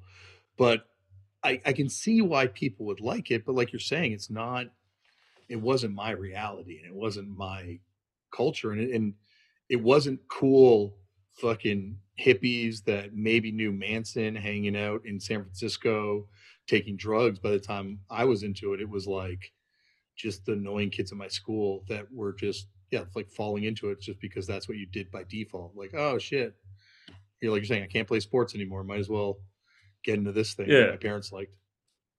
Exactly. And then also probably I had parents who were silent generation, not Gen X. I'm Gen X, but most of my peers' parents were younger, and they were boomers. And my parents were silent generation, so they're like, they missed the Beatles. Yeah. So the fact of the matter is there was no Grateful Dead in my house, so it was easier to not be a Deadhead, probably to some level. But I remember that was like a choice you had to make in seventh or like eighth grade. It was just like, what kind of skater adjacent person are you going to be? Are you going to be a Deadhead or punker? And I was like, punk all the way, because it spoke to me, and it wasn't even a choice. It was like, this speaks to me. This does not speak to me. So I'm just like following my instinct. Yeah, like it really was one of the greatest. Once again, not to beat this religion thing to death, but it was almost like a religious experience once I kind of found this thing where shit, kids can go here. It doesn't matter if you're cool. It doesn't matter what the fuck you're wearing. No one's going to judge anything because you're just here amongst 10 other people watching a band that can barely play in a basement of a record store. And that's the coolest shit in the world. And why would you want to be anywhere else? Yeah. I think people missed out. Yeah. I really do. I look back and I'm like, a lot of people missed out on something like, going through, at the time CD and tape deck, like just spending hours at a record store. It reminded me of like just a few years earlier going through a comic book store and being like finding all the things. And then one day it was like, now it's this music. And I don't know. I listened to a lot. I don't have a lot of hard stuff here uh, in California. I have stuff at home, like some old vinyl and stuff like that. But I miss that. And I can't bring it back because I'm too cluttery. I do like things for some reason because it's just like clutter. I get clutter, and the less I have, the happier I am. So you can't see it now because I'm not at home, but I'm normally surrounded by these possessions that are my prison, and these records that, like you're saying, I don't know, they're like artifacts when you first get them as a kid, like yeah, connect the pieces, and you're like you're saying, you miss out if you're not into this thing, because you also, like, you met Eric because of the punk connection. yeah, You meet some of the most interesting people I've met throughout my life were involved in punk. It's yeah. going through the thanks list in Eric's part of the book where he's like jackass. I'm like, oh, I like Aaron was on this podcast, Jason was on this podcast, and Steve was on this podcast. Like, all of them completely different versions of punk, but all of them came out of punk rock. And like, Yeah. Jack Black, he's like another guy that came out of punk rock too. Like, there's just Oh, so many totally. weird people, like interesting people in every walk of life that came out of this thing. My wife has a friend. She's an actress, but I became friends with her too. Her name is Sarah Burns, who she was on Barry for a few seasons recent. That's her most recent thing, but she's been in some stuff. And she was really into punk rock, and we talk a lot about specifically the thing is first Minor Threat album, which we talked about before. But she was there the night G.G. Allen died. She was It's her at the story. last, yep, she was at the last G.G. Allen show at the She was at gas the last station. show. She was on the Yeah. show, and She was on your show. Yeah, it blew my Oh. fucking mind, because it was Yeah. like, I'm a fan of, from everything she's been in, like Drunk History, obviously Barry, and all this sort of stuff. Yeah. But was it How to Get Away with Murder? That Okay. my wife and Yeah. I were obsessed with that during the pandemic. Like, just depressed watched like 9 seasons in the course of a month, and Ugh. she's like a main character in it. And to find out that she was at that last G.G. Allen show was just like, what the fuck? And this brings us full circle. Now I know why I know you, Sarah Burns. Sarah Burns. And I just spoke to her. I spoke about her, spoke about Vince as if you didn't know these people. And I'm like, you know that? Okay. Because Sarah posted that, because I find that story, because she told it to me kind of in passing without the story. Just I was there. And then we had her on the show. I brought her onto Eric André show season 2, and then Eric went into it. And then that night, I remember I went out with Sarah and Margot, and she told the full story. And it's her story to tell, but it was like, oh, wow. Because like I saw G.G. Allen, never saw him live in a zine. I can't remember what it was, but I remember being like, why would anyone, like, I would never go near a guy throwing poo. That to me, poop and pee, I'm like, razor blades, I'm like, I'm out. The big 3 together, this guy's guaranteed to be into that stuff. I'm like, I wouldn't go near it. So that's why I was like, oh, you're very brave. I mean, I don't think he ever came upstate New York. If he did, I never heard that he did, but that was a no-go. But I've been fascinated with that guy's existence. That's Todd Haynes' best movie, hands down. Absolutely. Hands down. Like, I don't mean to make fun of it. I'm not making fun of his other stuff. His other stuff's, I didn't like the Joker. I thought it was like an incel-y, but the first Hanger was okay. But I'm like, the G.G. Allen. If I ever met Todd Haynes, is it Todd Phillips or Todd Haynes? Todd Phillips. Todd Phillips. Todd Haynes is the other director. Todd Phillips. If I ever met him, that's what I'd talk about the whole time. 100%. Like that is you were around like a dirt messiah of horridness who is just a complete negative thing, but it's fascinating. Like I wouldn't have followed him around with a camera. Yeah, like if we're once again going back to this religion bullshit, and this is like a polytheistic thing, He's like the devil. Yeah. He's Yeah. like- Yeah. My wife once goes, Why are you obsessed with Gigi Allen? I'm like, oh, I'm not obsessed with him. I'm like, woo, I'm glad like I'm Yes. not like glad he's dead, but I'm like kind of am. Like I'm like that guy like there was no boogeyman in punk rock to me more than Gigi Allen. Like because Mhm. everyone else had a point, I felt. Mhm. Like to some degree. I'm like, this guy doesn't have a point. He's just like sheer nihilism. And he's broken. And he was born. You don't name your kid Jesus Christ. That was his name, Jesus Christ Allen. You know that? Yeah, you don't slip him acid. That was the other thing, right? That broke his brain when his brother and his friend slipped him acid, apparently. Oh, that's that what happened? That one of the I think they say that in Hated at one point when they go up, I think, to visit his family. And they're like, yeah, we slipped him acid one time. He was never the same. Yeah.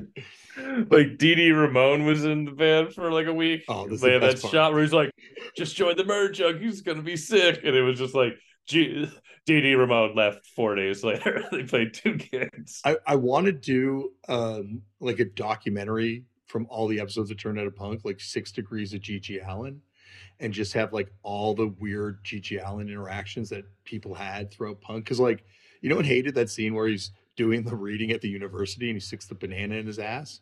Yeah, yeah. Walter Streifels was in the crowd. Oh, really? Yeah, when he was on the show, he's like, "Yeah, I was at that thing." You can't. He's like, you can kind of see me run away when they pan to the Yeah. audience when he starts throwing the banana. But it seems like no one believed. Like it's pre-YouTube, pre-social media, right? So no one believed Gigi was real.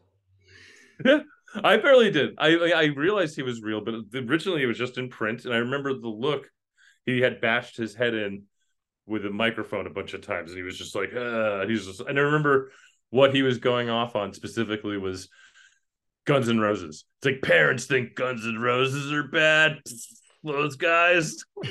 He's just like, I drink my own diarrhea, and you're like, okay, yeah, they don't do that, I worked in a video store and we had this thing called the Affliction video. Have you seen this right? shit? It's got No, like Annie Sprinkle in it. It's got all these different performance artists from the 90s in it. Mike Diana, you know, that comic artist guy that was like yeah. all that shit. He's in it. He takes a bunch of Epicac and throws up on a Bible, but it takes awkwardly long for him to take effect. So he's just like talking about it for so long before he's able to throw up on it. At one point, a guy jerks off and then stabs his penis with a pin, and blood comes out, and his cum comes out at the same time. But this is but this is building up to Gigi Allen's part, where Gigi Allen's got a thing of fries on his chest and puts a fry in a woman's ass and pulls it out, and then just diarrhea all over the French fries, and then he's eating the fucking French fries. He was so he would there was no way. I don't know how he was able to exist in public for as long as he did. Yeah. I think because it's like pre-internet, right? Like, so no Yeah. one's believing this shit. Have you watched that, you know, the last video, like after Sarah watches Gigi play, you know, he goes walking down the Lori's side, right? Yeah. Like, if you watch that video, because I rewatched it after Sarah was on the podcast trying to find her in the crowd and stuff. There's this part where this couple, like very much like seems like a New York kind of art couple holding their like small child, go up to Gigi and he's covered in shit and covered in blood. And they're like, Kevin. And they give him a big hug and give him a kiss, hello, and then hand him the baby because Gigi gives the baby a kiss. The guy calls her husband over or like her partner or whatever, and he comes over. He's like, "Hey, great to see you." And talking to Gigi, like must know him from the art world, I guess. And it's like, don't these people smell him? Like, can't you? They're like, he is a canvas. Like this is the guy I told you about. He's a canvas, and his fluids are his medium. I felt bad putting my kids down on a change table in the public restroom, and here they are handing it to Gigi. Oh yeah, I don't miss that at all. I forgot how to do that. It's great. That's like, amazing. I deleted it 6. I've been out of the game for a while. I have to. Yeah, go ahead. I've kept you far too long, and you probably have stuff to do tonight.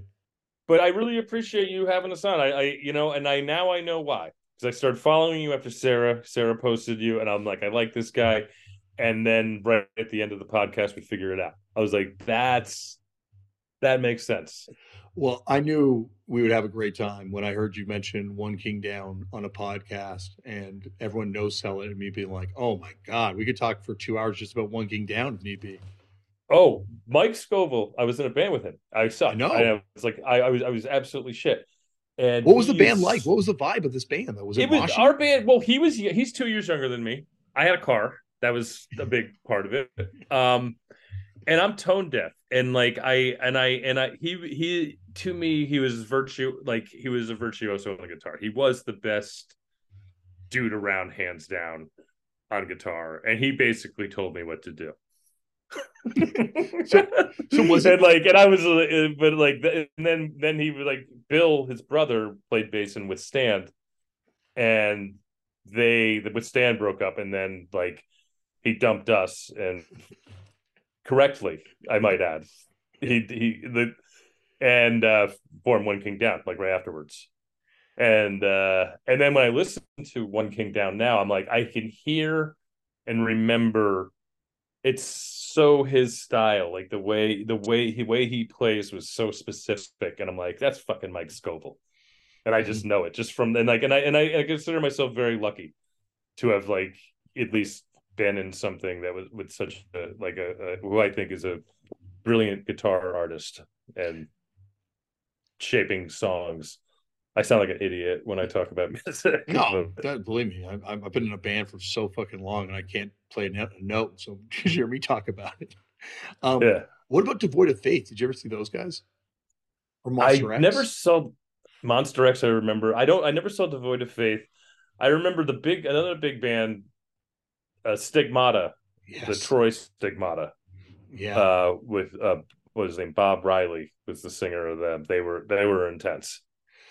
It's interesting. I got a friend, Jason Green, who sang in the Orchid, and he grew up in Connecticut, and he's like, he's talking about going to these shows where these are like hard ass fucking bands. Like Stigmata is like a hard band. Yeah. Oh yeah, they were hard. And it's like, it's so interesting how now hardcore's gravitated so much more to that sound, but it was such a small scene back then with very large men on stage. Yeah. Mike's the Scoville brothers are little guys. Like Mike was anyway. But you know what? I realize now I knew him when he was still growing. That's that's how young he was. He was like not a fully grown man yet. Stigmata played Toronto, and they got double booked with a Promise Ring show. So Blood for Blood and Stigmata had to play at 2 p.m. on like a Wednesday. And there were probably 4 people there for that show. It was great though. They were very pissed off. If you want to see a very pissed off Stigmata, see him play for 4 people. No, I've seen him pack the house. I mean, the South Troy Community Center was where I saw a lot of those shows at that time, and that was like the Troy venue probably at like 92, 93. And then there was like Saratoga Winners, and then Albany had QE2. That's where I got punched in the face at the Earth Crisis show. So were there any bands that were more like what you liked in terms of, No, like I loved the Minutemen. Yeah. Like I was like gaga for them. And that time had passed. It was 7 years old at that point, which is light years in punk rock and everything like that. And my town itself is Clifton Park, which is kind of like a jerk off town. I always say that, but it is. And so like I have like the people who I know from there who know I like them.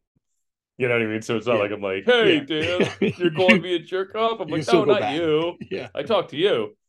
But again, like I felt like there weren't many people who got it, who understood. It's like you said, like it's like there's this whole huge thing happening right now, and then this other subculture was already between the jocks and the punks. It was the hippies, and that was like huge. And I guess that's very upstate New York, but it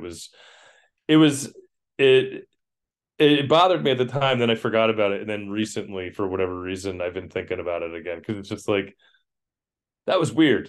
like growing up's weird, and things changed so much. And you're like, and these were my concerns back then. My surface concerns. Like, no, you like the Dead? Oh man. But there was also like those divides in punk, right? Like, oh Oh my yeah, God, pop punk kid. Like now you realize like all this shit is basically is one thing.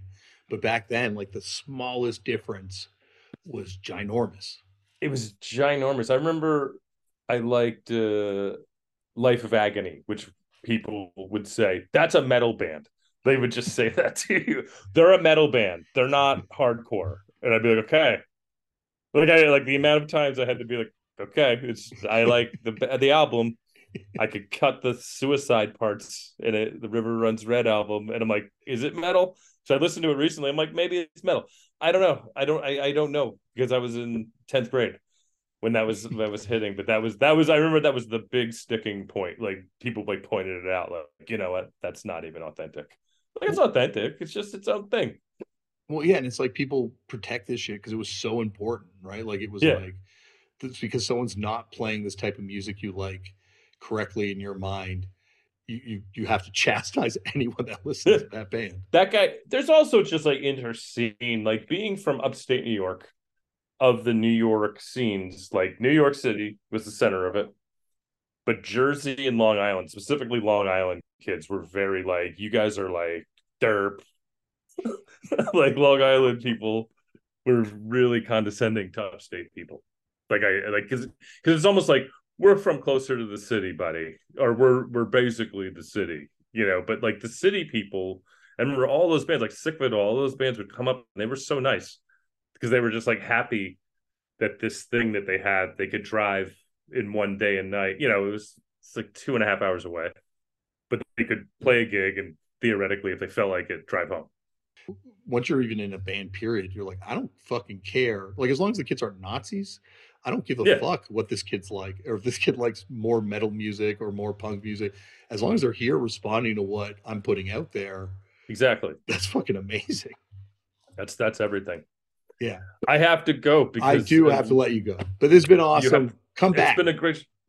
Thank you for promoting the book, Dumb Ideas. Me and Eric, thanks for reading what you could. And come back sometime. We'll talk more punk I stuff. will. We'll do. We'll talk about One King Down to. I'll send this to Mike Scoville. I'll be like, hey man, I talked all this shit. I talked a bunch of shit about you. Thank you for coming on the show, Eric and Dan and Eric. And you heard right there, Dan will definitely be back for a part 2. Eric, I don't know. I didn't really get a firm commitment one way or the other, but Dan will definitely be back for a part 2 at some point in the future. Pick up that book, Dumb Ideas, wherever you find your books. Hopefully in a store. Check it out in a store. But if you buy it online, I'm sure that works too. However you get your books, get a book. Read. Just learn to read. All right, on the next episode of Turned Out a Punk, let's keep the duos going and roll on into a return and a first time. Coming back to the show, Jason Udarcy from the Bob Mold Trio, from Superchunk, from Verboten, from the Cleaning Ladies, one song from the Cleaning Ladies, from tons of other stuff. I'm Sunday Real Estate. Jason is one of my favorite people in the whole world, one of the most beloved people in all of music, and he will be joining us along with his buddy, and I guess my new friend now after this show, actor extraordinaire from so many movies. We can run through his IMDb, but we'll do the intro for the next episode. But Michael Shannon, and the two of them will be discussing their musical collaborations and just kind of getting into punk and acting and fun stories. It's a good one. It is a good episode. Well, that's it for me. Remember, as always, Black Lives Matter. The lives and issues faced by Indigenous peoples all over the world matter. We need to protect trans kids and help trans people protect themselves and their rights and make sure that people have the right to choose what they want to do with their reproductive systems. Because we're not talking about political issues here. These are just basic human rights issues. So get involved in organizations that are affecting positive change if you want to see positive change happen in this world. There are organizations that could use your time, your money, your support, whatever. Speaking about getting involved, get involved in punk. Start a band, start a fanzine, start a podcast. No, not a podcast, but anything. Because this culture gets better when you start contributing to it. And things that get better when you contribute to it, organ donor programs. Because without you, there's no organs to donate. And I've seen that shit perform miracles, as I say all the time. So sign those cards to donate those organs. And if all this shit is stressing you out, try meditating. It really does help. breathing and whatnot. No specific doctrine or practice. Just try one that works for you. And I'll see you on the next episode. Thank you for listening. Bye. BetMGM has an unreal deal for sports fans in Virginia. Turn $5 into $150 instantly when you place your first wager at BetMGM. Simply download the BetMGM app and sign up using code Champion150. Then, place a $5 wager on any sport. You'll receive $150 in bonus bets, regardless of your wager's outcome. And if you think the fun stops there, the king of sportsbooks has plenty of surprises in store. Check out daily promotions, same-game parlays, live bets, and so much more. Download the app in Virginia today and get $150 in bonus bets instantly from your first wager. Only at BetMGM. BetMGM and GameSense remind you to play responsibly. See BetMGM.com for terms. 21 plus only. Virginia only. New customer offer. Subject to eligibility requirements. Rewards are non-withdrawable bonus bets that expire in 7 days. Please gamble responsibly. Gambling problem? Call 1-800-GAMBLER. Promotional offer not available in Washington, D.C. Say goodbye to your credit card rewards. Greedy corporate mega stores, led by Walmart and Target, are pushing for a law in Congress to take away your hard-earned cash back and travel points to line their pockets. The Durbin-Marshall credit card bill would enact harmful credit card routing mandates that would end credit card rewards as we know it. If you love your credit card rewards, tell your lawmakers, hands off my rewards. Tell them to oppose the Durbin-Marshall credit card bill.